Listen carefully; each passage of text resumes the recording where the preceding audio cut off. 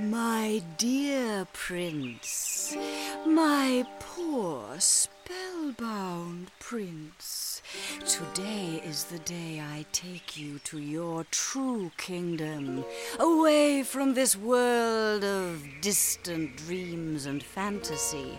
Today you will join me in my world, where I will care for you, nurture you, prepare you for your true destiny. You will fear for nothing, you will want for nothing, for you will hear only what I tell you and act only as I decree. It's all for the best, my precious and valiant knight, for our future together, where I will reign. Oh, no. That is to say, we will reign victorious. Now, come, my prince. Come.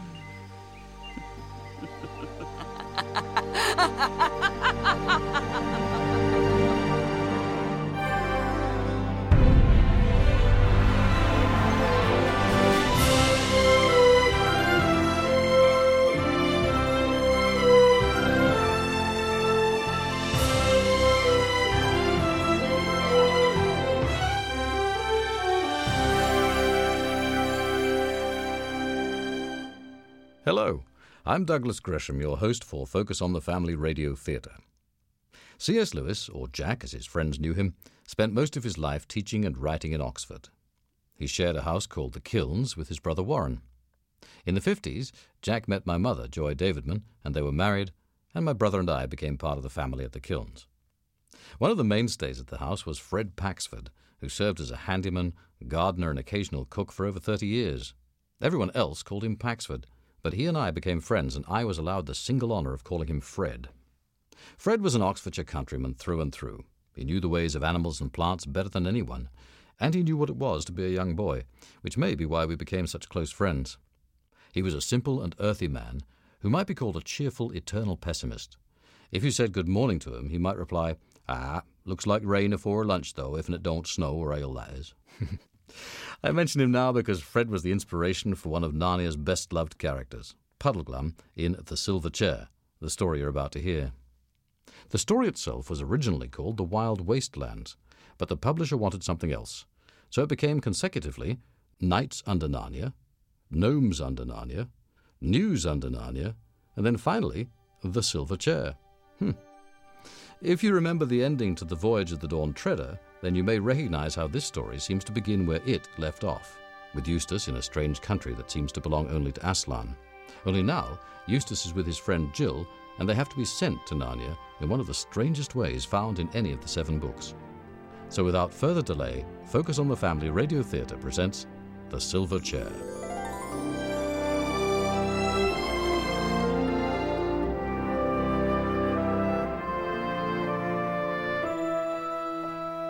It was a dull autumn day, and Jill Pole was crying behind the gym. She was crying because they'd been bullying her. This is not going to be a school story, so I shall say as little as possible about Jill's school, which is not a pleasant subject. It was co-educational, a school for both boys and girls, or what used to be called a mixed school, though some said it was not nearly so mixed as the minds of the people who ran it. These people had the idea that boys and girls should be allowed to do what they liked, and unfortunately what 10 or 15 of the biggest boys and girls liked best was bullying others.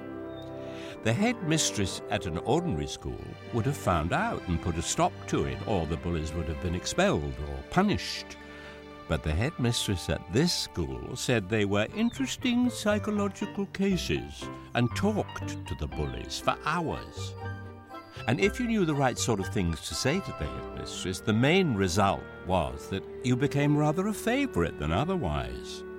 And that was why Jill Pole was crying on that dull autumn day on the damp little path which runs between the back of the gym and the shrubbery.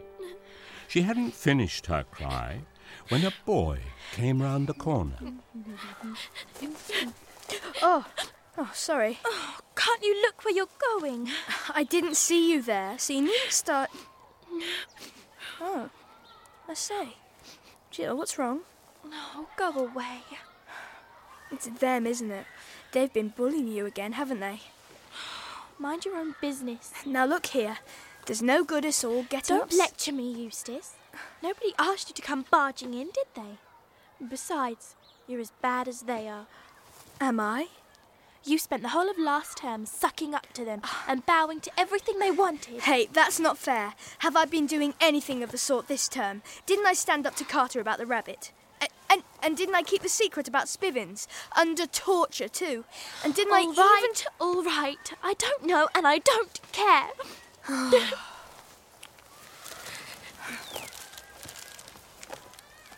Would you like a peppermint? Yes, please. Thank you. Oh, I'm sorry, Eustace. I wasn't being fair about what I said. You're not as bad now as you were last term. Forget about last term if you can. I was a little tick then. Well, honestly, you were. So you think there's been a change? It's not only me. Everyone's been saying so. Some of us like it, but they don't, you know. They liked it better when you were on their side. I'd better watch out then. So, what happened? What do you mean? Why are you so different now? Well, a lot of strange things happened to me during the summer. What sort of things? You wouldn't believe me. Why wouldn't I? Because... Look here, Jill. Can I trust you? Thanks a lot. I mean it, Jill. This is a really terrific secret. And if I thought you'd tell anyone else or laugh at me, Do I look like someone who's about to laugh? And who would I tell? Right now, you seem to be the only friend I have. But it's more than that. Supposing I told you I'd been to a place where animals can talk, and where there are enchantments and dragons, and, well, all the sorts of things you'd have in fairy tales. What would you say to that? Well, how did you get there? The only way you can. By magic. Magic? I was with 2 cousins of mine. We were just whisked away to this wonderful world. And then we had some amazing adventures and... Oh, what's wrong? Why are you looking at me like that? You're only saying this to make me feel better, aren't you? I'm not, I swear. It all happened. Oh, but what's the good of telling me about it? It's all very well and good that you went there and it changed you, but we jolly well can't get there now, can we? I've been wondering about that. When we came back from that world, or that place, I still don't know what to call it, someone there said my cousins could never go there again. It was their 3rd time, you see. I suppose they've had their share. But he never said I couldn't. And I can't help wondering, can we?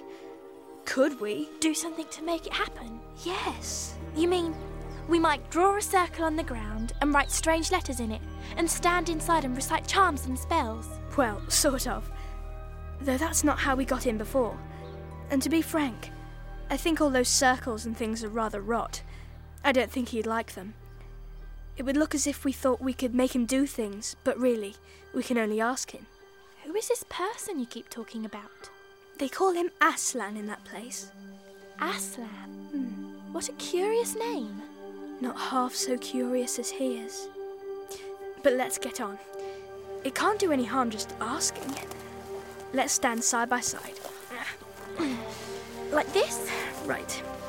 And we hold out our arms in front of us, with the palms facing down, like they did in Ramandu's island. Whose island? I'll tell you about that another time. And he might like us to face the east. Let's see, where is the east? Ah, that's the east, facing up into the laurels. Now, will you say the words after me? What words? The words I'm going to say, of course. Now. Aslan. Aslan. Aslan. Aslan. Aslan.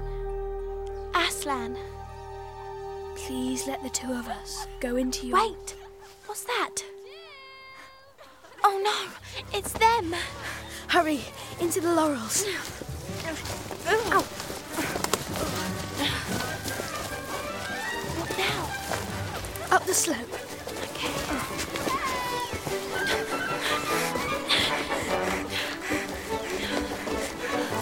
There, up ahead. A gate. But that leads to the moors, and it's always locked, so we can't escape.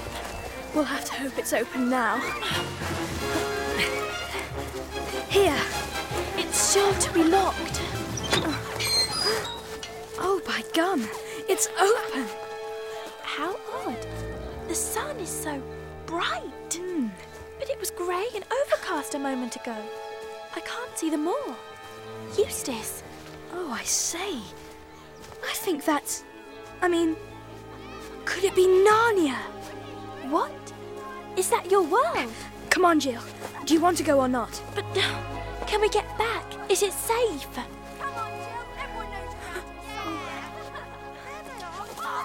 Quick, take my hand. We mustn't get separated. Separated? Oh, but what... Come on!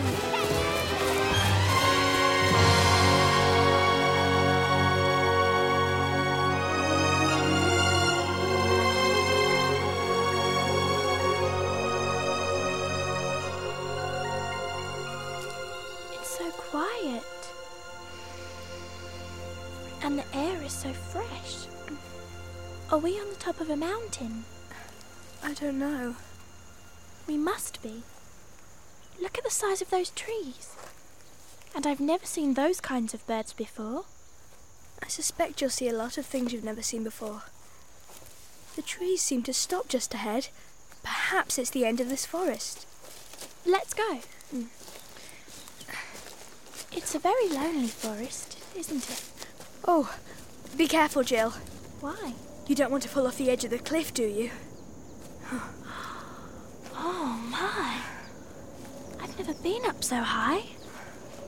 It's nothing but blue sky ahead. I see. Are those sheep down there? They're clouds, I think. Clouds? They are. But what's beyond them? Is it a field? A wood? I don't know. I can't see from here. Just stay back, will you? What's wrong with you? We're awfully high up.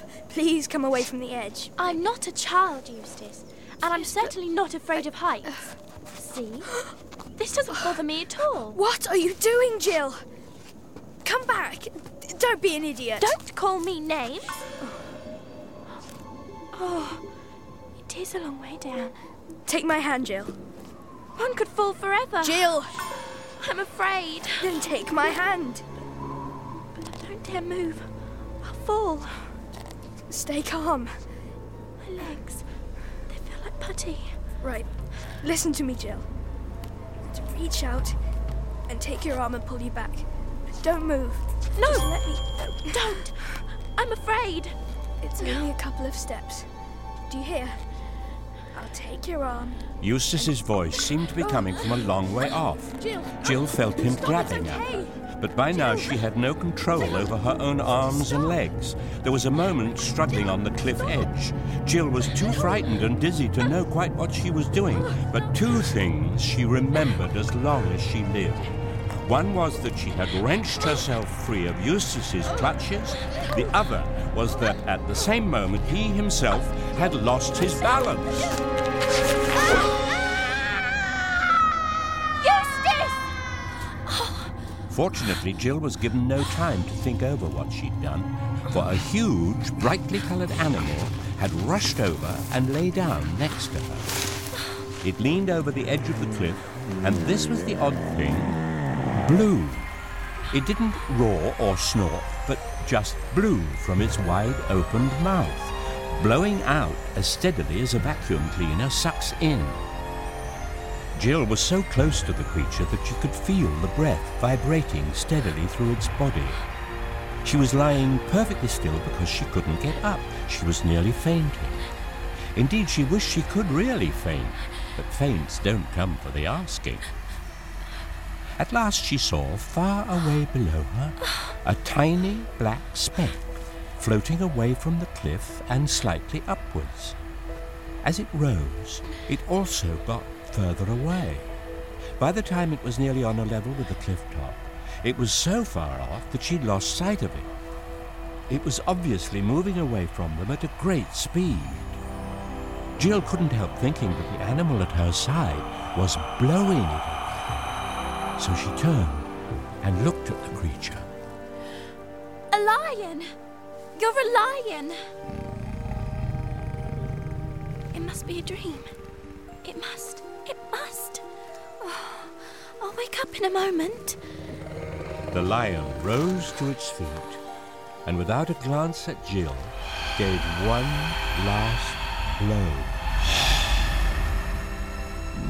Then, as if satisfied with its work, it turned and stalked slowly away back into the forest. I do wish we'd never come to this dreadful place. I don't believe Eustace knew any more about it than I do. Or if he did, he had no business to bring me here without warning me what it was like. It's not my fault he fell over that cliff. If he'd left me alone, we would both be all right now. Oh, Eustace. Crying is all right in its way while it lasts, but you have to stop sooner or later, and then you still have to decide what to do.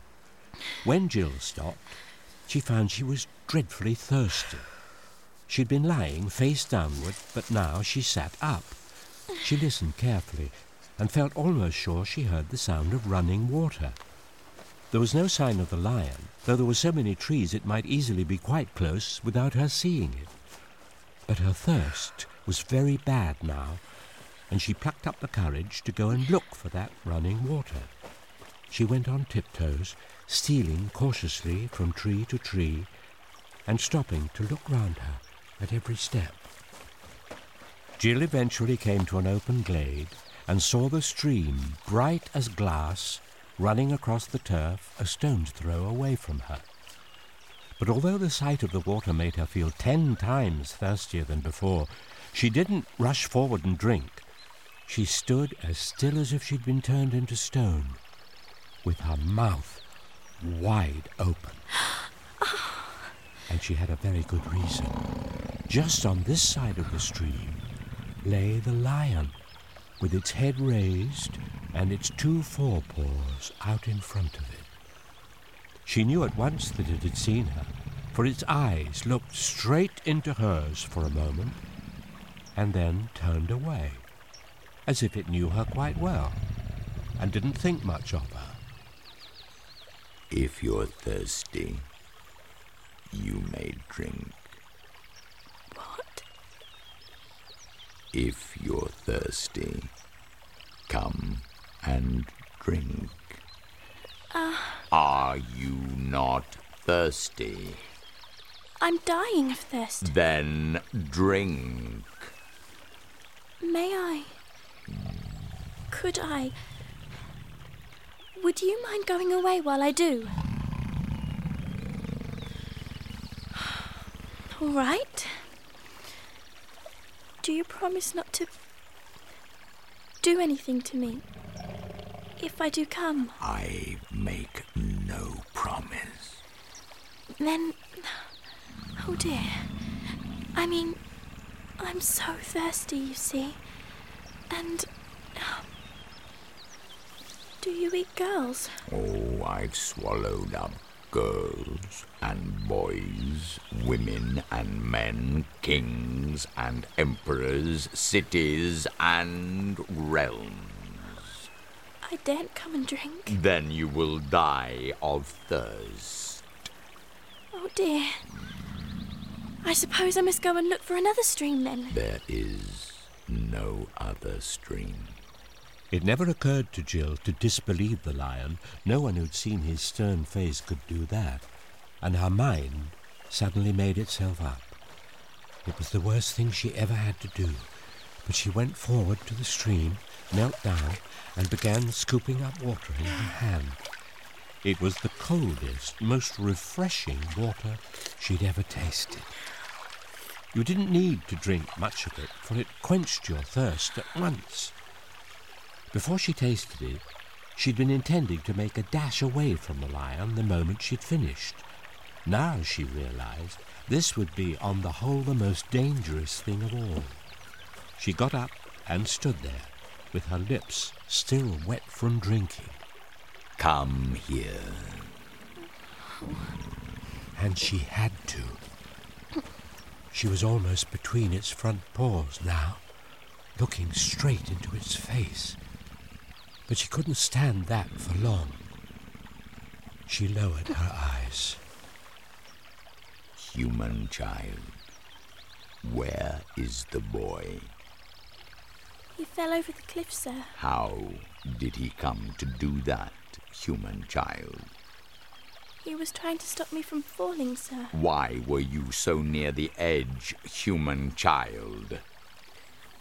I was showing off, sir. That is a very good answer, human child. Do so no more. And now the boy is safe. I have blown him to Narnia, but your task will be the harder because of what you have done. What task, sir?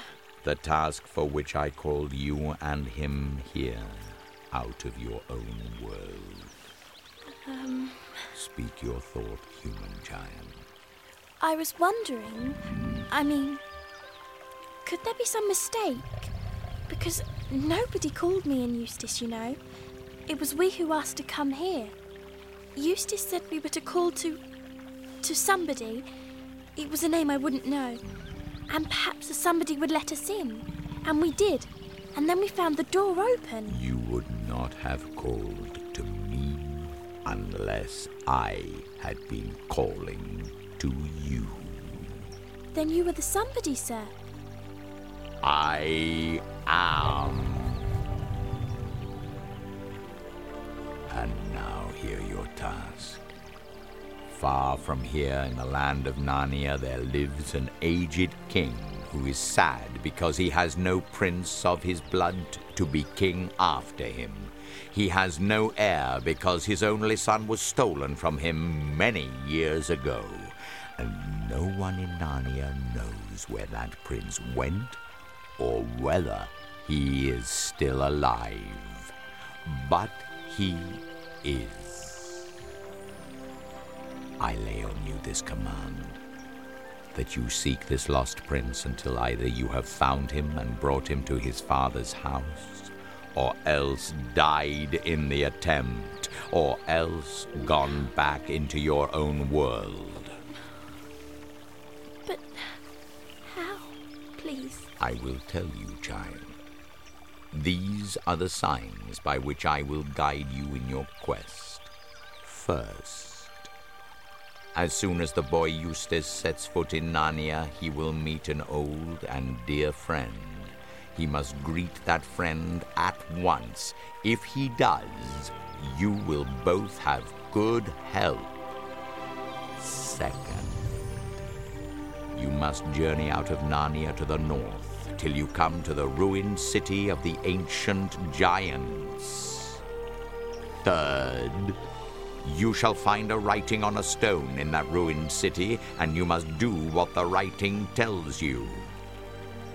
Fourth, you will know the lost prince, if you find him, by this: that he will be the first person you have met in your travels who will ask you to do something in my name. In the name of Aslan. I see. Child, perhaps you do not see quite as well as you think. But the first step is to remember. Repeat to me, in order, the 4 signs. Well, the first sign is that we'll go to a city of ancient giants. No, that's not right. No, child. It is important for you to remember them as I've said them. Try again. Jill tried again and still didn't get them quite right. So the lion corrected her and made her repeat them again and again till she could say them perfectly. He was very patient over this, so that when it was done, Jill plucked up the courage to ask him, Sir, how am I to get to Narnia? On my breath. Oh. I will blow you into the west of the world, as I blew Eustace. Shall I catch him in time to tell him the first sign? You will have no time to spare. That is why I must send you at once. Come, walk before me to the edge of the cliff. Sir, I realise now that if I hadn't made such a fool of myself, Eustace and I would have been going together, and he'd have heard all the instructions as well as me. It was very alarming walking back to the edge of the cliff, especially as the lion did not walk with her but behind her, making no noise on his soft paws. Long before she'd got anywhere near the edge, the lion said, Stand still. In a moment I will blow. But first, remember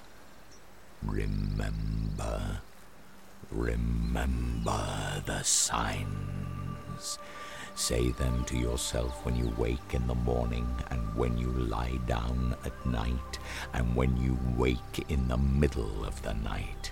And whatever strange things may happen to you, let nothing turn your mind from following the signs. And second, I give you a warning. Here on the mountain I have spoken to you clearly. I will not often do so down in Narnia. Here on the mountain the air is clear, and your mind is clear. As you drop down into Narnia, the air will thicken.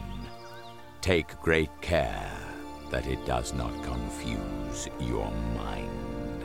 And the signs which you have learned here will not look at all as you expect them to look when you meet them there.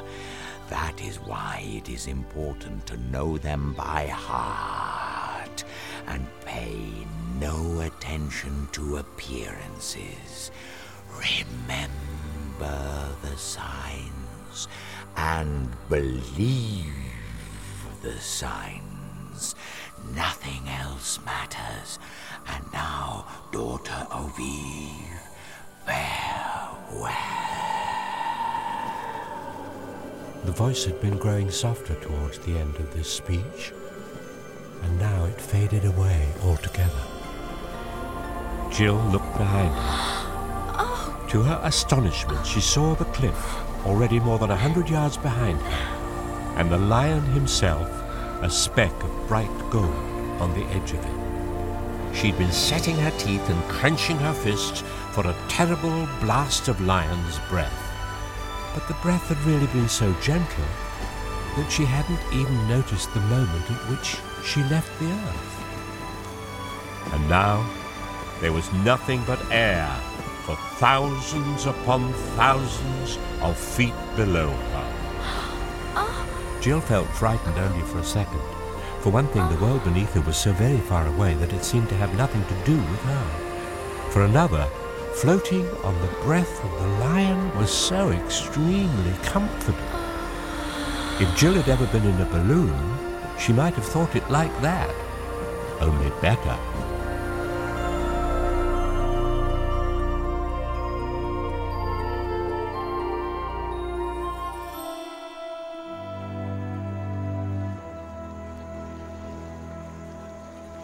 Eustace! Eustace! Oh, so you're here. I only just arrived. Oh, Eustace, it was magnificent. I flew. Oh, really? Yes, for hours and hours it seemed. Though it was so soft and comfortable, it might have been less time. Or longer. Oh, I don't know. It It was like a dream. And then I slowly came down and saw the ocean and the land and went through a cloud, which is how I got so wet. And then I saw this beautiful castle and this ship, and I came down ever so gently in that thicket of trees over there. And, oh, Eustace, it was... I do wish you'd stop jabbering on. I want to listen. The king's about to make a farewell speech, I think. What king? How many kings do you see? The old one, there on the ship. Jill looked towards the ship and found its splendour so great she had a difficult time finding the king. It was a tall ship, with high forecastle and high poop, gilded and crimson, with a great flag at the masthead, and many banners waving from the decks, and a row of shields, bright as silver, along the bulwarks. The gangplank was laid to her, and Jill saw, at the foot of it, the king. He was an old man. He wore a rich mantle of scarlet which opened in front to show his silver mail shirt. There was a thin circlet of gold on his head. His beard, white as wool, fell nearly to his waist. His eyes were watery, and he looked as if a puff of wind could blow him away. He's making a farewell speech. Where is he going? How am I supposed to know? Is he the King of Narnia? Oh, bother! Stop asking so many questions. I don't know. I'm not even certain that this is Narnia. I thought you said you'd been here before. Well, you thought wrong then. But you told me. For heaven's sake, dry up and let's hear what they're saying. Jill turned to look again and noticed for the first time the people surrounding the king. If people is the right word, for only about 1 in every 5 was human. The rest were things you never see in our world. Fauns, satyrs, centaurs, and there were a lot of animals she knew well: bears, badgers, moles, leopards, mice, and various birds. But then they were so very different from the animals which one called by the same names in England. Some of them were much bigger. The mice, for instance, stood on their hind legs and were over 2 feet high. But apart from their size, you could see by the expression in their faces that they could talk and think just as well as you could. And there were dwarfs, too. One in particular was next to the king, sitting in a little chair on wheels, which was harnessed to a little donkey, not much bigger than a large retriever. The dwarf was as richly dressed as the king, but because of his fatness and because he was sitting hunched up among cushions, the effect was quite different. It made him look like a shapeless little bundle of fur and silk and velvet. He was as old as the king, but more hale and hearty, with very keen eyes. His bare head, which was bald and extremely large, shone like a gigantic billiard ball in the sunset light. The king was speaking to him, but Jill couldn't hear what was said, and as far as she could make out, the dwarf made no answer, though he nodded and wagged his head a great deal. Then the king raised his voice and addressed everyone present, but his voice was so old and cracked that she could understand very little of his speech, especially since it was about people and places she'd never heard of. The courtiers around them appeared to be greatly moved. Handkerchiefs were got out. Sounds of sobbing were heard in every direction. Jill was about to ask Eustace if he understood what the king had said or recognized any of the names he'd mentioned, when she suddenly remembered the signs. Eustace, quick! Huh? Do you see anyone you know? What? There isn't a moment to lose. Don't you see some old friend here? Because you've got to go and speak to him at once. What are you talking about? It's Aslan, the lion. Says you've got to. I've seen him. Aslan, I mean. Oh, you have you? He said the very first person you saw in Narnia would be an old friend, and you've got to speak to him at once. Well, there's nobody here I've ever seen before. The king stooped and kissed the dwarf on both cheeks, straightened himself, raised his right hand as if in blessing, and went slowly and with feeble steps up the gangway and on board the ship. The gangway was cast off, trumpets sounded, and the ship moved away from the quay. Now, I wonder what that was all about. Who are you two, if I may ask? There's something magic about you. I saw you arrive. You flew. Oh, my name's Eustace, and this is Jill. Would you mind telling us where we are? In the land of Narnia, at the king's castle of Cair Paravel. Is that the king who just left on that ship? Too true, too true. But now you must tell me how you flew. We were sent here by Aslan. Aslan! This is almost too much for me. So early in the evening, I'm not quite myself till the sun's down. We've been sent to find the lost prince. It's the first I've heard about it. What prince? You better come and speak to the Lord Regent at once. That's him over there in the donkey carriage. Trumpkin the dwarf. What to do? What to do? Wait! What's the king's name? Caspian the 10th. Caspian. Lord Regent. Hey, what's that? Two strangers, my lord. Rangers? What do you mean? I see two uncommonly grubby man cubs. What do they want? My name's Jill. The girl's called Jill. The girls are killed? I don't believe a word of it. What girls? Who killed them? Nobody's been killed. Who? Nobody! Bilge and barnacles, you needn't shout. I'm not so deaf as all that. What do you mean by coming here to tell me that nobody's been killed? Why should anyone have been killed? Better tell him I'm Eustace. The boy's Eustace, my lord. Useless? I dare say he is. Is that any reason for bringing him to court, eh? Not useless. Eustace! I tell you what, Master Glimfeather.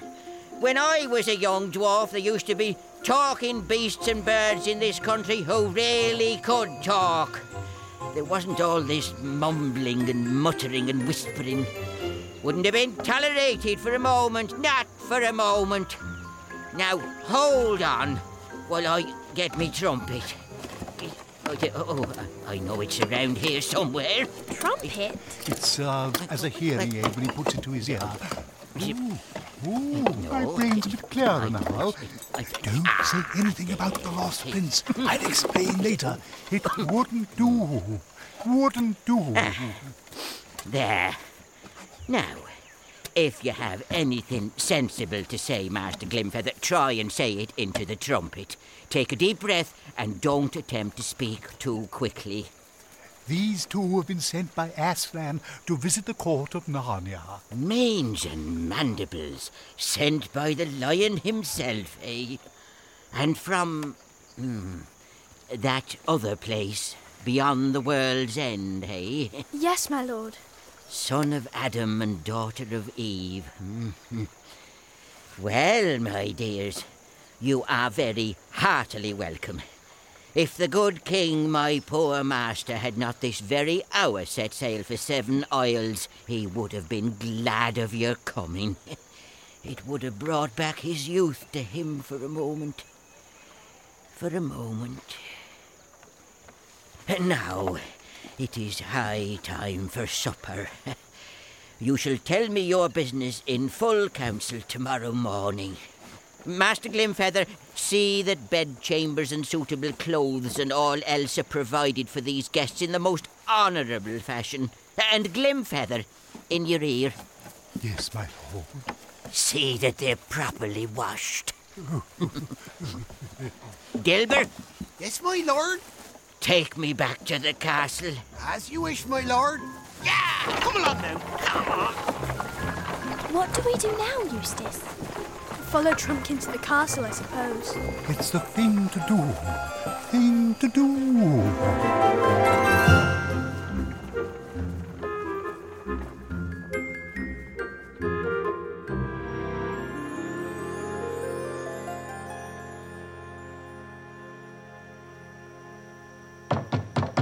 Come in. Oh, here you are at last. I've been trying to find you for ever so long. I've had a bath. I see you have too. And don't you look odd in those Narnian clothes? No more than you. I say, Eustace, isn't it all simply too exciting and scrumptious for words? Is that what you think it is? I wish to goodness we'd never come. Why on earth? I can't bear it, seeing the king, Caspian, a doddering old man like that. It's frightful. Why? Oh, you don't understand. Now that I come to think of it, you couldn't. I didn't tell you that this world has a different time from ours. How do you mean? The time you spend here doesn't take up any of our time. Do you see? I mean, however long we spend here, we should still get back to school at the moment we left it. That won't be much fun. And when you're back in England, our world, you can't tell how time is going here. It might be any number of years in Narnia, while we're having just 1 year at home. The Pevenses explained it all to me, but like a fool I forgot about it.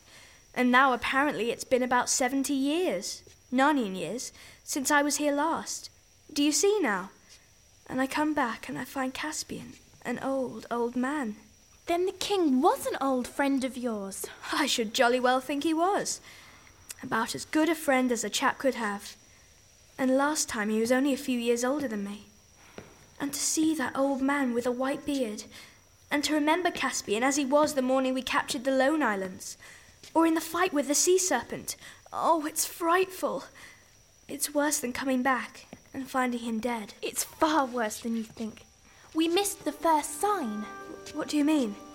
Aslan said, as soon as the boy Eustace sets foot in Narnia, he will meet an old and dear friend. He must greet that friend at once. If he does, you will both have good help. That was the first sign. There are 3 others, and they're all to help us find the lost prince. So you did see an old friend, just as Aslan said, and you ought to have gone and spoken to him at once. And now you haven't, and everything is going wrong from the beginning. But how was I supposed to know? If you'd only listened to me when I tried to tell you, we'd be all right. Yes, and if you hadn't played the fool on the edge of that cliff and jolly nearly murdered me, well... Murdered? Yes, I said murder. Then we'd have come together and both known what to do.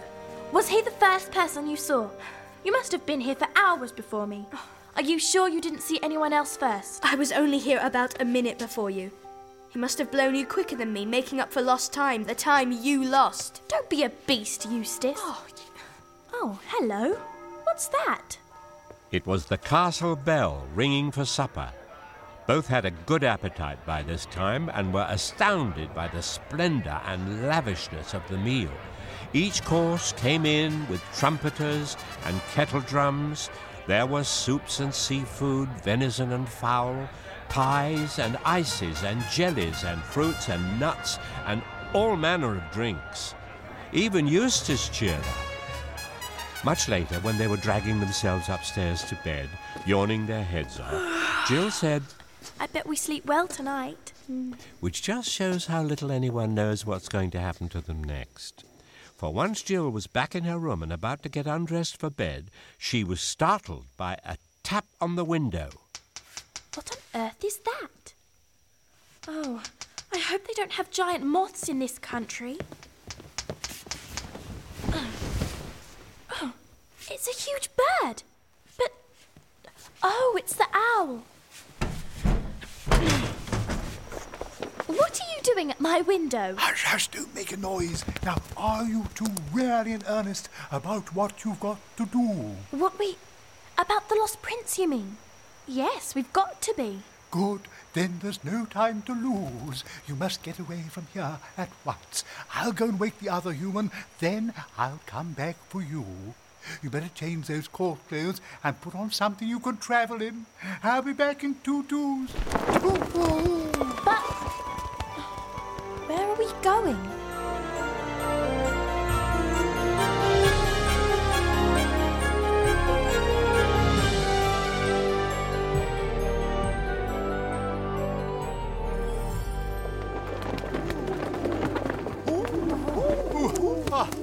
Oh, there, child.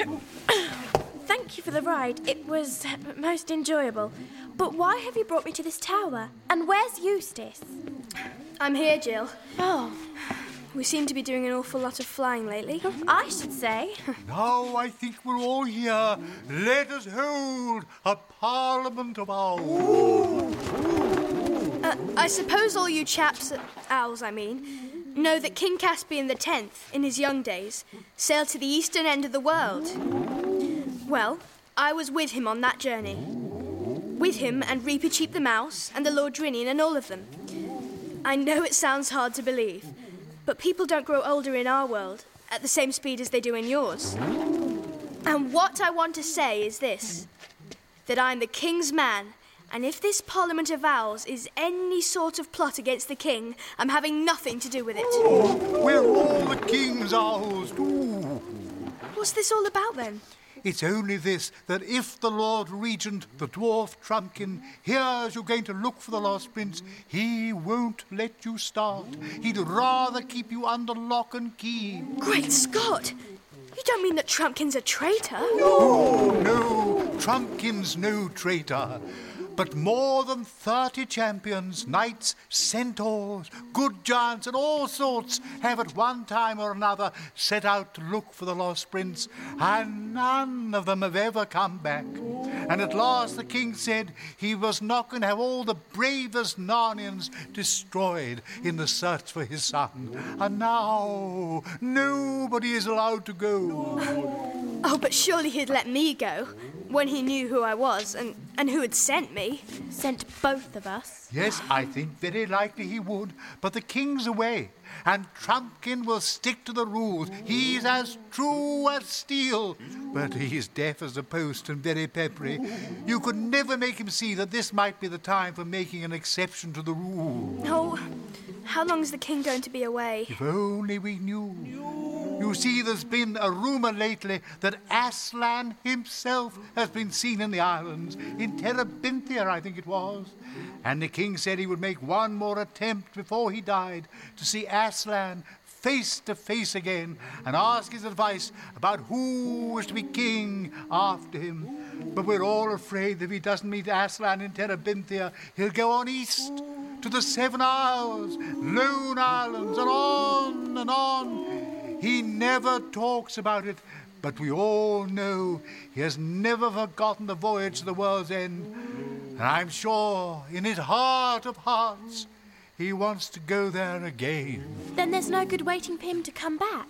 Oh, no good. Oh, what to do? What to do? If only you two had known and spoken to him at once. He'd have arranged everything, probably given you an army to go with you in search of the prince. Well, we'll just have to manage without. But there's just one more thing I want to know.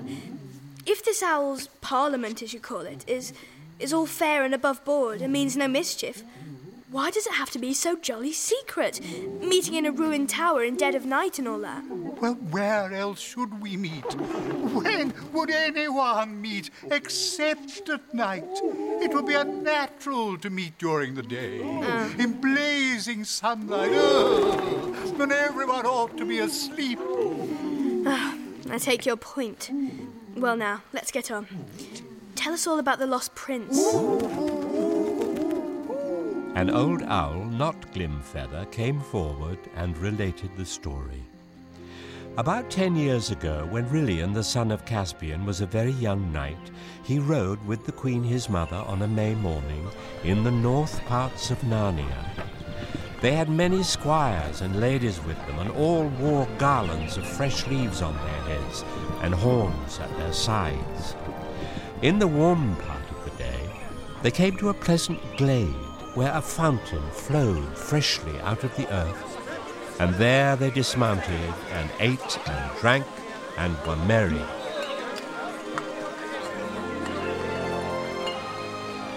After a time, the queen felt sleepy, and they spread cloaks for her on the grassy bank, and Prince Rilian with the rest of the party went a little way from her, that their tales and laughter might not wake her. And so, presently, a great serpent came out of the thick wood and stung the queen in her hand. All heard her cry out and rushed towards her, and Rilian was first at her side. He saw the serpent gliding away and made after it with his sword drawn.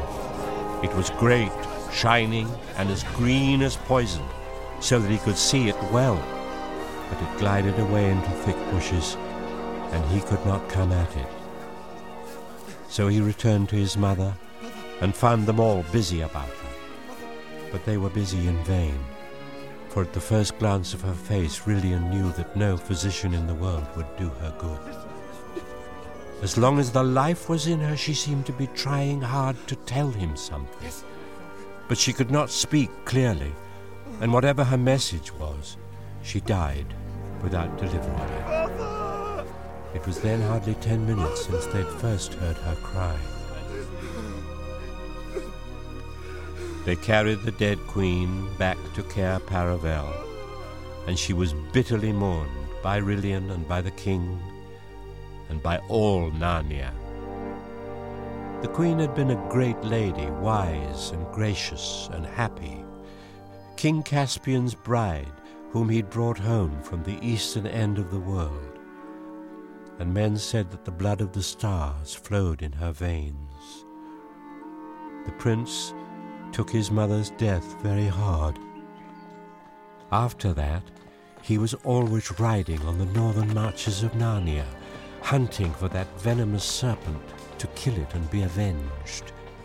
No one remarked much on this, though the prince came home from these wanderings looking tired and distraught. But about a month after the queen's death, some said they could see a change in him. There was a look in his eyes, as of a man who'd seen visions. And though he'd be out all day, his horse didn't bear the signs of hard riding. His chief friend among the older courtiers was the Lord Drinian, who had been his father's captain on that great voyage to the east parts of the earth. Your Highness? Yes, Lord Drinian? Well, you must soon give over seeking the serpent. There is no true vengeance on a witless brute as there might be on a man. You weary yourself in vain. My lord, I have almost forgotten the serpent these past 7 days. Why, if that were so, do you ride so continually in the northern woods? My lord, I have seen there the most beautiful thing that was ever made. Fair prince, of your courtesy, let me ride with you tomorrow, that I also may see this fair thing. With a good will. The next day they saddled their horses and rode at a great gallop into the northern woods and alighted at that same fountain where the queen had been bitten by the serpent. Drinian thought it strange that the prince should choose that place of all places to linger in. And there they rested till it came to high noon. And at noon Drinian looked up and saw the most beautiful lady he had ever seen. She stood at the north side of the fountain and said no word, but beckoned to the prince with her hand, as if she bade him come to her. She was tall and great, shining, and wrapped in a thin garment as green as poison. And the prince stared at her like a man out of his wits. But suddenly the lady was gone. Drinian knew not where, and the two returned to Cair Paravel. It struck Drinian's mind that this shining green woman was evil. Drinian knew he ought to tell this adventure to the king, but he had little wish to be a blab or a tale-bearer, and so he held his tongue. But afterwards he wished he had spoken, for next day Prince Rilian rode out alone. That night he did not return, and from that hour no trace of him was ever found in Narnia or any neighboring land, and neither his horse, nor his hat, nor his cloak, nor anything else was ever found. Lord King, slay me speedily as a great traitor. For by my silence, I have destroyed your son. Drinian, I have lost my queen and my son. Shall I lose my friend also?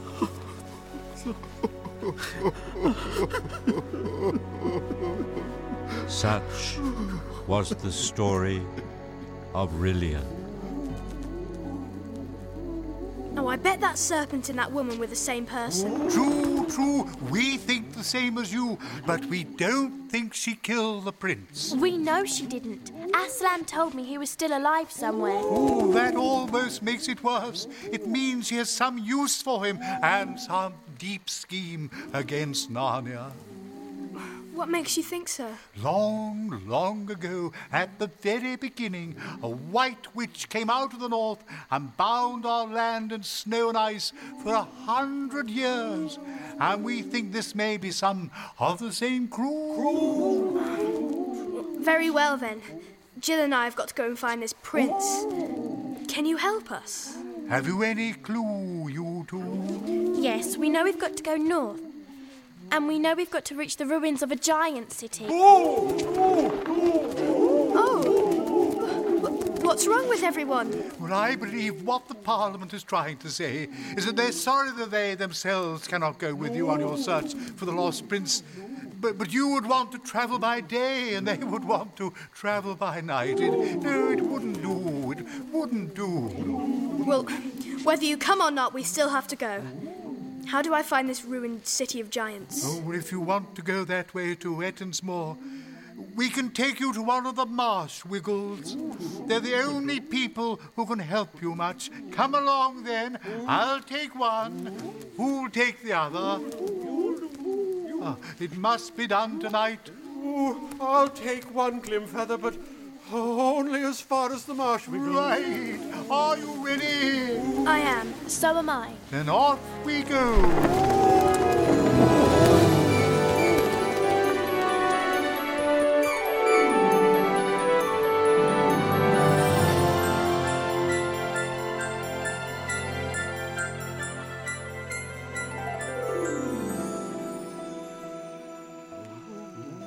Wake up, Puddleglum! Wake up! It's on the lion's business. We're in the middle of nowhere. Are you sure someone's here? Oh, true. Look! There's a light in the distance. Owls ahoy! What is it? Is the king dead? Has an enemy landed in Narnia? Is it flood? Or dragons, I shouldn't wonder. The voice and the dim light came closer and closer out of the darkness. When the light reached them, it turned out to be that of a large lantern. Jill could see very little of the person who held it. He seemed to be all legs and arms. The owls were talking to him, explaining everything, but she was too tired to listen. She tried to wake herself up a bit when she realized that they were saying goodbye to her.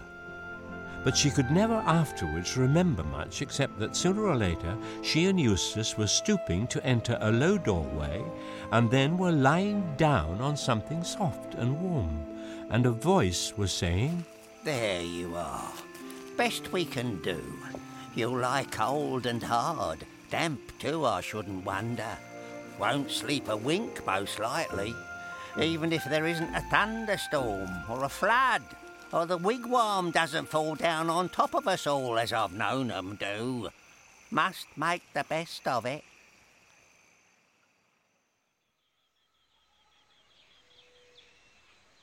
What? I didn't say anything. Where on earth are we? In the wigwam of a marsh wiggle. A what? A marsh wiggle.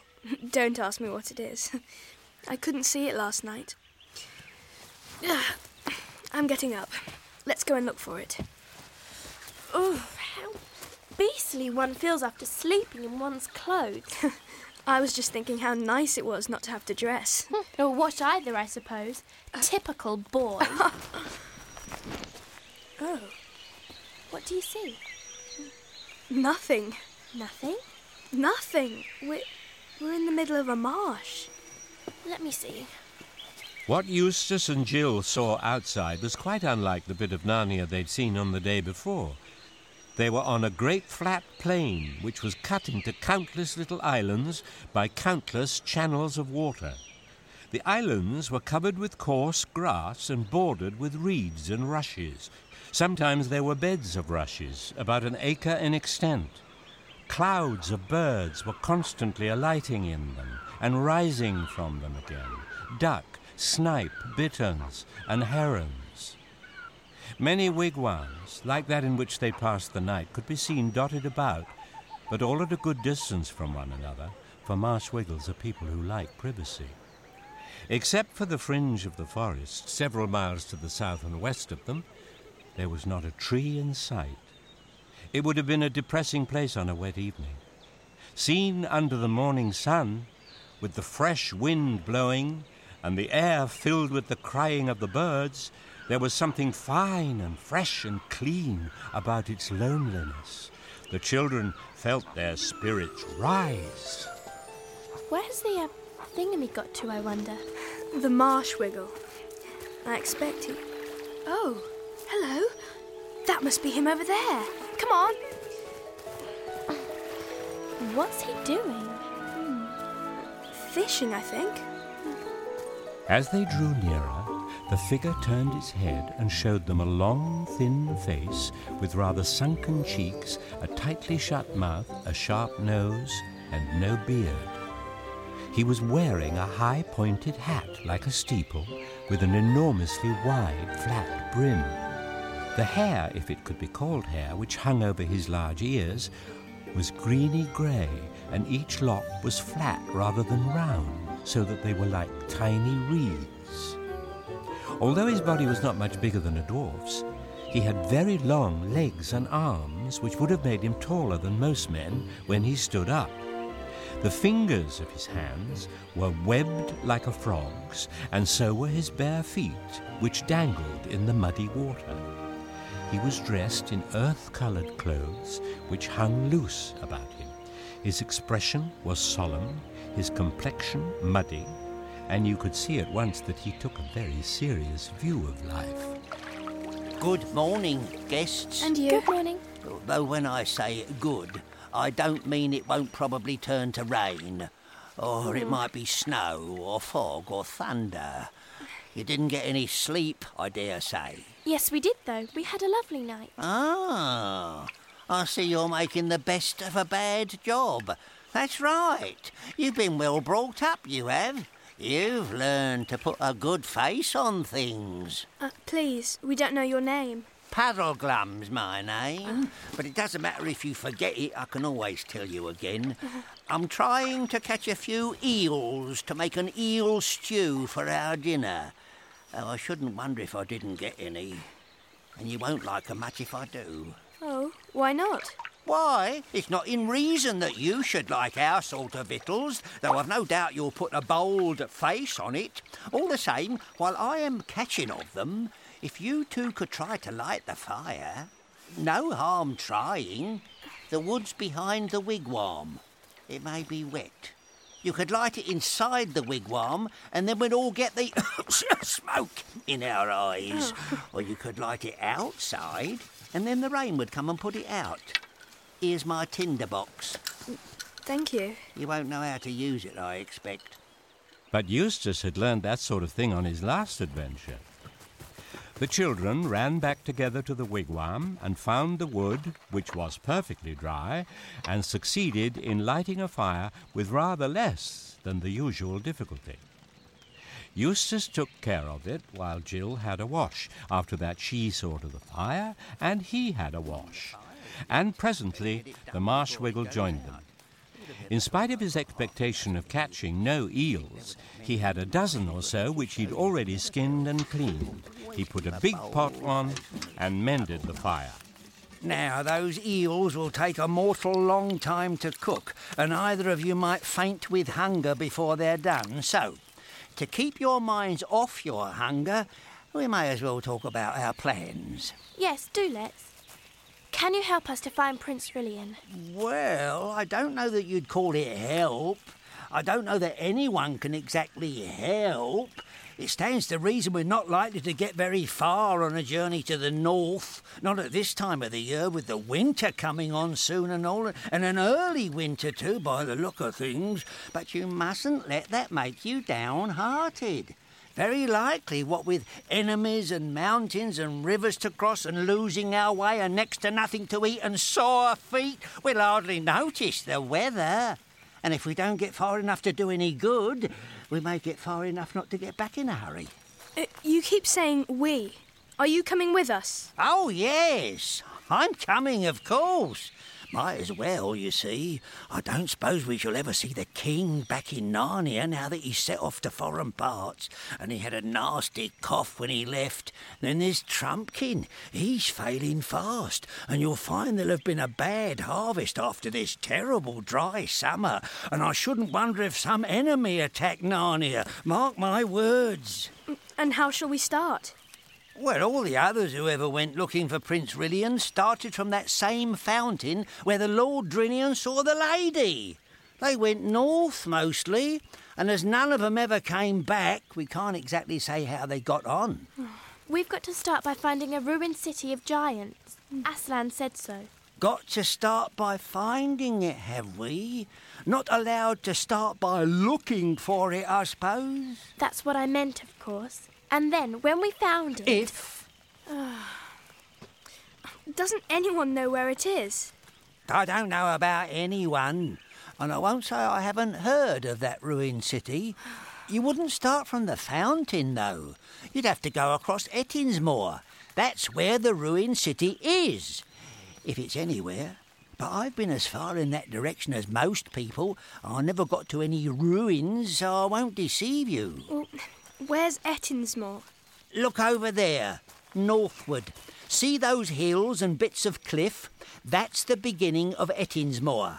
But there's a river between it and us, the River Shribble. No bridges, of course. I suppose we can ford it, though. Well, it has been forded. Perhaps we can meet people on Ettinsmoor who can tell us the way. You're right about meeting people. What sort of people live there? It's not for me to say that they aren't all right in their own way, if you like their way. Yes, but what are they? There are so many strange creatures in this country.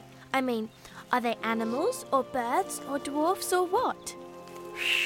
Don't you know? I thought the owls had told you.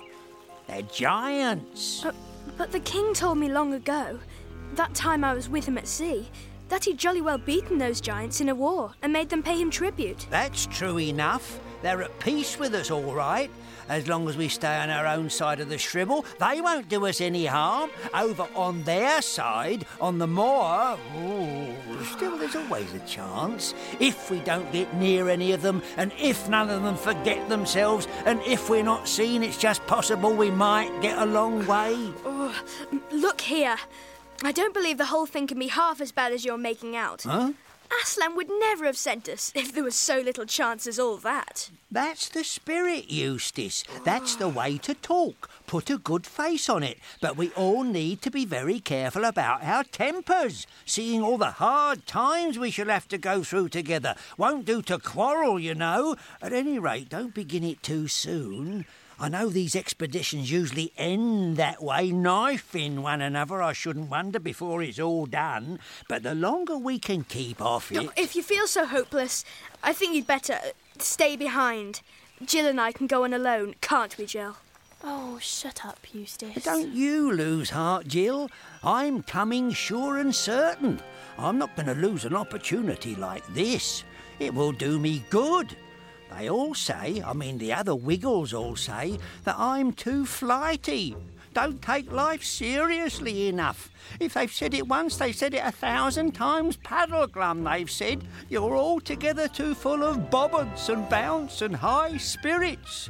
You've got to learn that life isn't all fricasseed frogs and eel pie. You want something to sober you down a bit. That's what they say. Now, a job like this, a journey up north, just as winter's beginning, looking for a prince that probably isn't there, by way of a ruined city that no one has ever seen, it'll be just the thing. If that doesn't steady a chap, I don't know what will. Now, let's see how those eels are getting on. When the meal came, it was delicious, and the children had 2 large helpings each, Wonderful. though the Marsh Wiggle said they were only being polite. The rest of the day was spent in preparation for an early start the next morning. Puddleglum, being the biggest, said he would carry 3 blankets with a large bit of bacon rolled up inside them. Jill was to carry the remains of the eels, some biscuit, and the tinderbox. Eustace was to carry both his own cloak and Jill's when they didn't wear them. Puddleglum also took his best bow and gave his second best to Eustace, who had learned some shooting when he sailed to the east under Caspian. They also took 2 swords and a knife. All 3 went to bed early in the wigwam. This time the children really had a rather bad night. That was because Puddleglum snored so loudly and continuously that when Jill at last got to sleep, she dreamed all night about road drills, waterfalls, and being in express trains.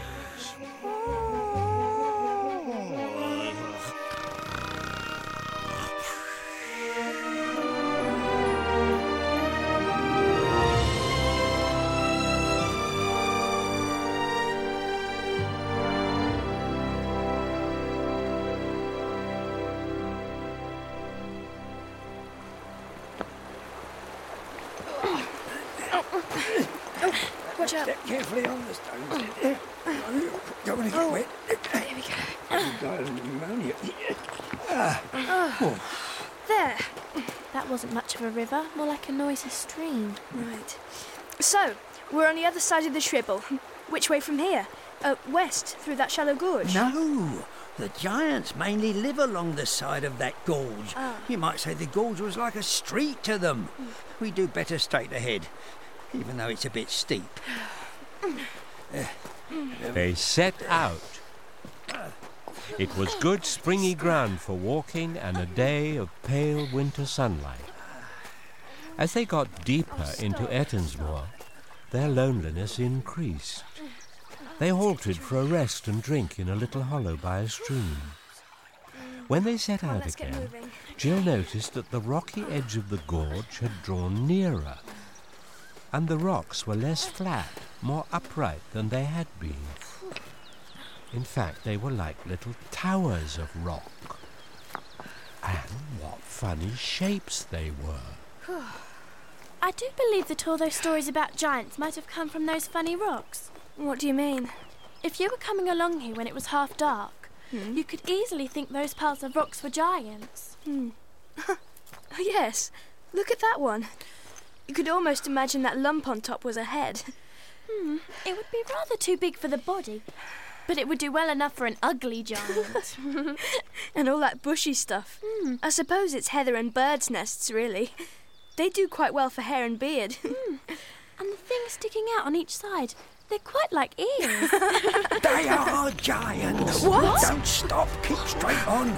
Don't look at them. And whatever you do, don't run. They'll be after us in a moment. But there must be dozens of them.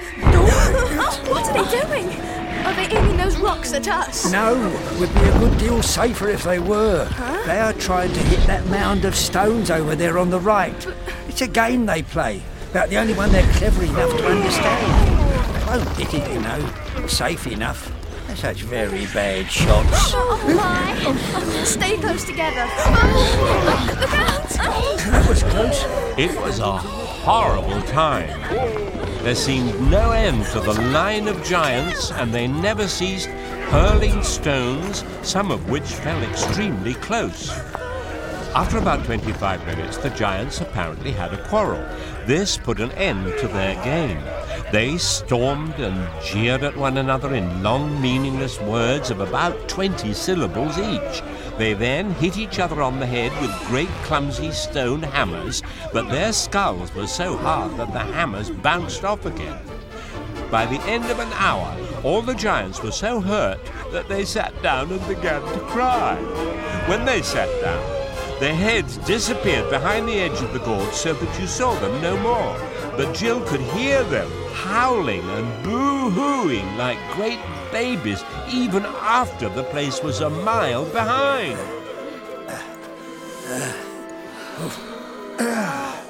I'm afraid we'll have to sleep on the moor tonight.